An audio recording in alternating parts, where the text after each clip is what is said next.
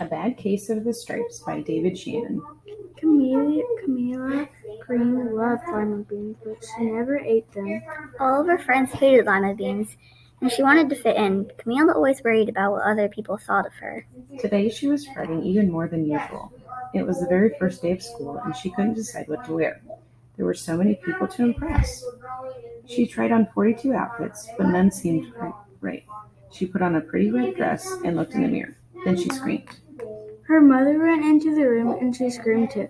"Oh, my heavens, you're completely covered with stripes," she cried. This was certainly true. Camilla was striped from head to toe. She looked like a rainbow. Mrs. Cream felt Camilla's forehead. "Do you feel all right?" "I feel fine, but just look at me. You get in the bed this instant.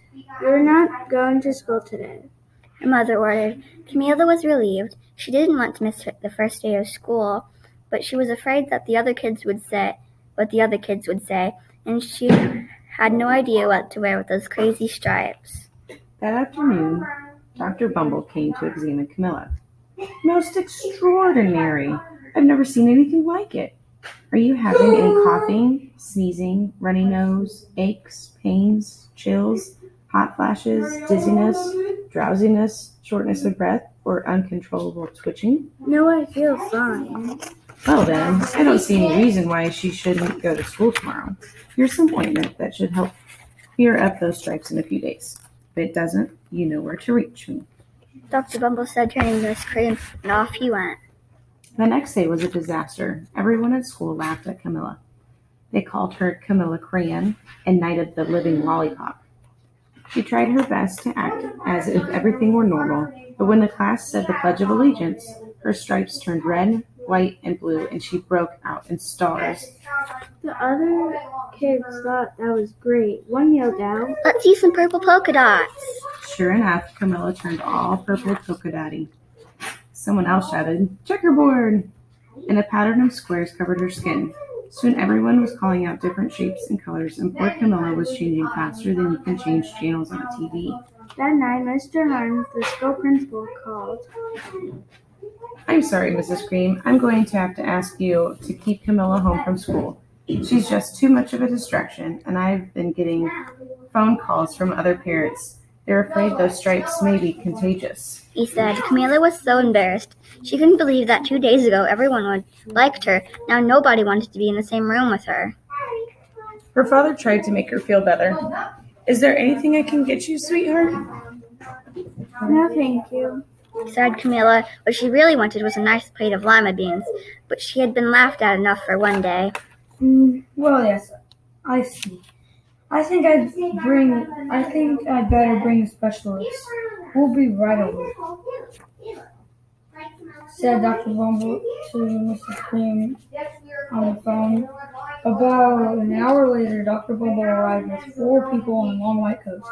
He introduced them to the Creams. "This is Dr. Drop, Dr. Sponge, Dr. Cricket, and Dr. Young." Then the specialist went to work on Camilla. They squeezed and jabbed, tapped and tested. It was very uncomfortable. "Well, it's not the mumps or the measles." "Definitely not the chicken pox or sunburn," replied the specialist. "Try these. Take one of each before bed," said the specialist. They handed her a bottle full of different colored pills. Then they filed out the door, followed by Dr. Bumble. That night, Camilla took her medicine. It was awful. When she woke up the next morning, she did feel different, but when she got dressed, her clothes didn't fit right. She looked in the mirror, and there, standing back at her, was a giant multicolored pill with a face on it. Dr. Bumble rushed over as soon as Miss Cream called, but this time, instead of the specialists, he brought the experts. Dr. Ford and Mr. Mullen were the finest scientific minds in the land. Once again, Camilla was poked and prodded, looked at and listened to. The experts wrote down lots of numbers. Then they huddled together and whispered. Dr. Gord finally spoke. "It might be a virus," he announced with authority. Suddenly, fuzzy little virus balls appeared all over Camilla. "Or possibly some form of bacteria," said Mr. Mellon. Out popped squiggly little bacteria tails. "Or it could be a fungus." added Dr. Board. Instantly, Camilla was covered with different colored fungus blotches. The expert looked at Camilla, then each other. We need to go over these numbers again back at the lab. We'll call you when we know something, said the experts. But the experts didn't have a clue, much less a cure. But now the TV news had found out about Camille.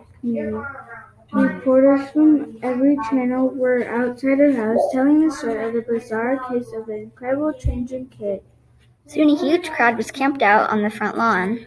The creams were swamped with all kinds of remedies from physiologists, allergists, herbalists, nutritionists, sidekicks, an old medicine man, a guru, and even a veterinarian. Each so-called cure only added to poor Camilla's strange appearance until it was hard to even recognize her. She sprouted roots and berries and crystals and feathers and a long furry tail, but nothing worked. One day, a woman who called herself an environmental therapist claimed she could cure Camilla. She said, Close your eyes, breathe deeply, and become human.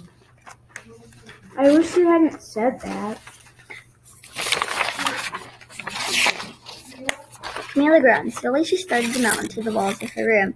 Her bed became her mouth, and her nose was the dresser, and 2 paintings were her eyes. The therapist screamed and ran from the house. What are we going to do? It just keeps getting worse and worse. At that moment, Mr. Cream heard a quiet little knock at the front door. He opened it, and there stood an old woman who was just as plump and sweet as a strawberry. Excuse me, but I think I can help. She went into Camilla's room and looked around. My goodness, what we have here is a bad case of the stripes.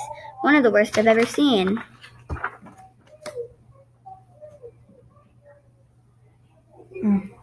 She said with a shake of her head. She pulled a container of small green beans from her bag. She said, Here, these might do the trick. Are these magic beans? Oh my, no, there's no such thing. These are just plain old lima beans. I'll bet you'd like some, wouldn't you?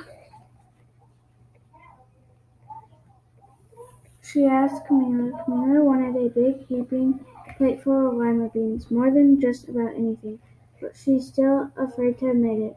She said, Yuck, no one likes lima beans, especially me. Oh dear, I guess I was wrong about you. Camilla watched the old woman walk away. Those beans would taste so good, and being laughed at for eating them was nothing compared to what she had been through. She finally couldn't stand it. Wait, the truth is I really love lima beans. She cried. The old woman smiled, popping a handful of beans into Camilla's mouth, and said, I thought so. Said Camilla. Suddenly the branches, feathers, and squiggly tails began to dissipate. Then the whole room swirled around. When it stopped, there stood Camilla, and everything was back to normal. I'm cured. Yes, I knew the real you was in there somewhere. She patted Camilla on the head and went outside and vanished into the crowd. Afterward, Camilla wasn't quite the same. Some of the kids at the school said she was weird, but she didn't care a bit. She ate all the lima beans she wanted, and she never had a touch of the stripes again.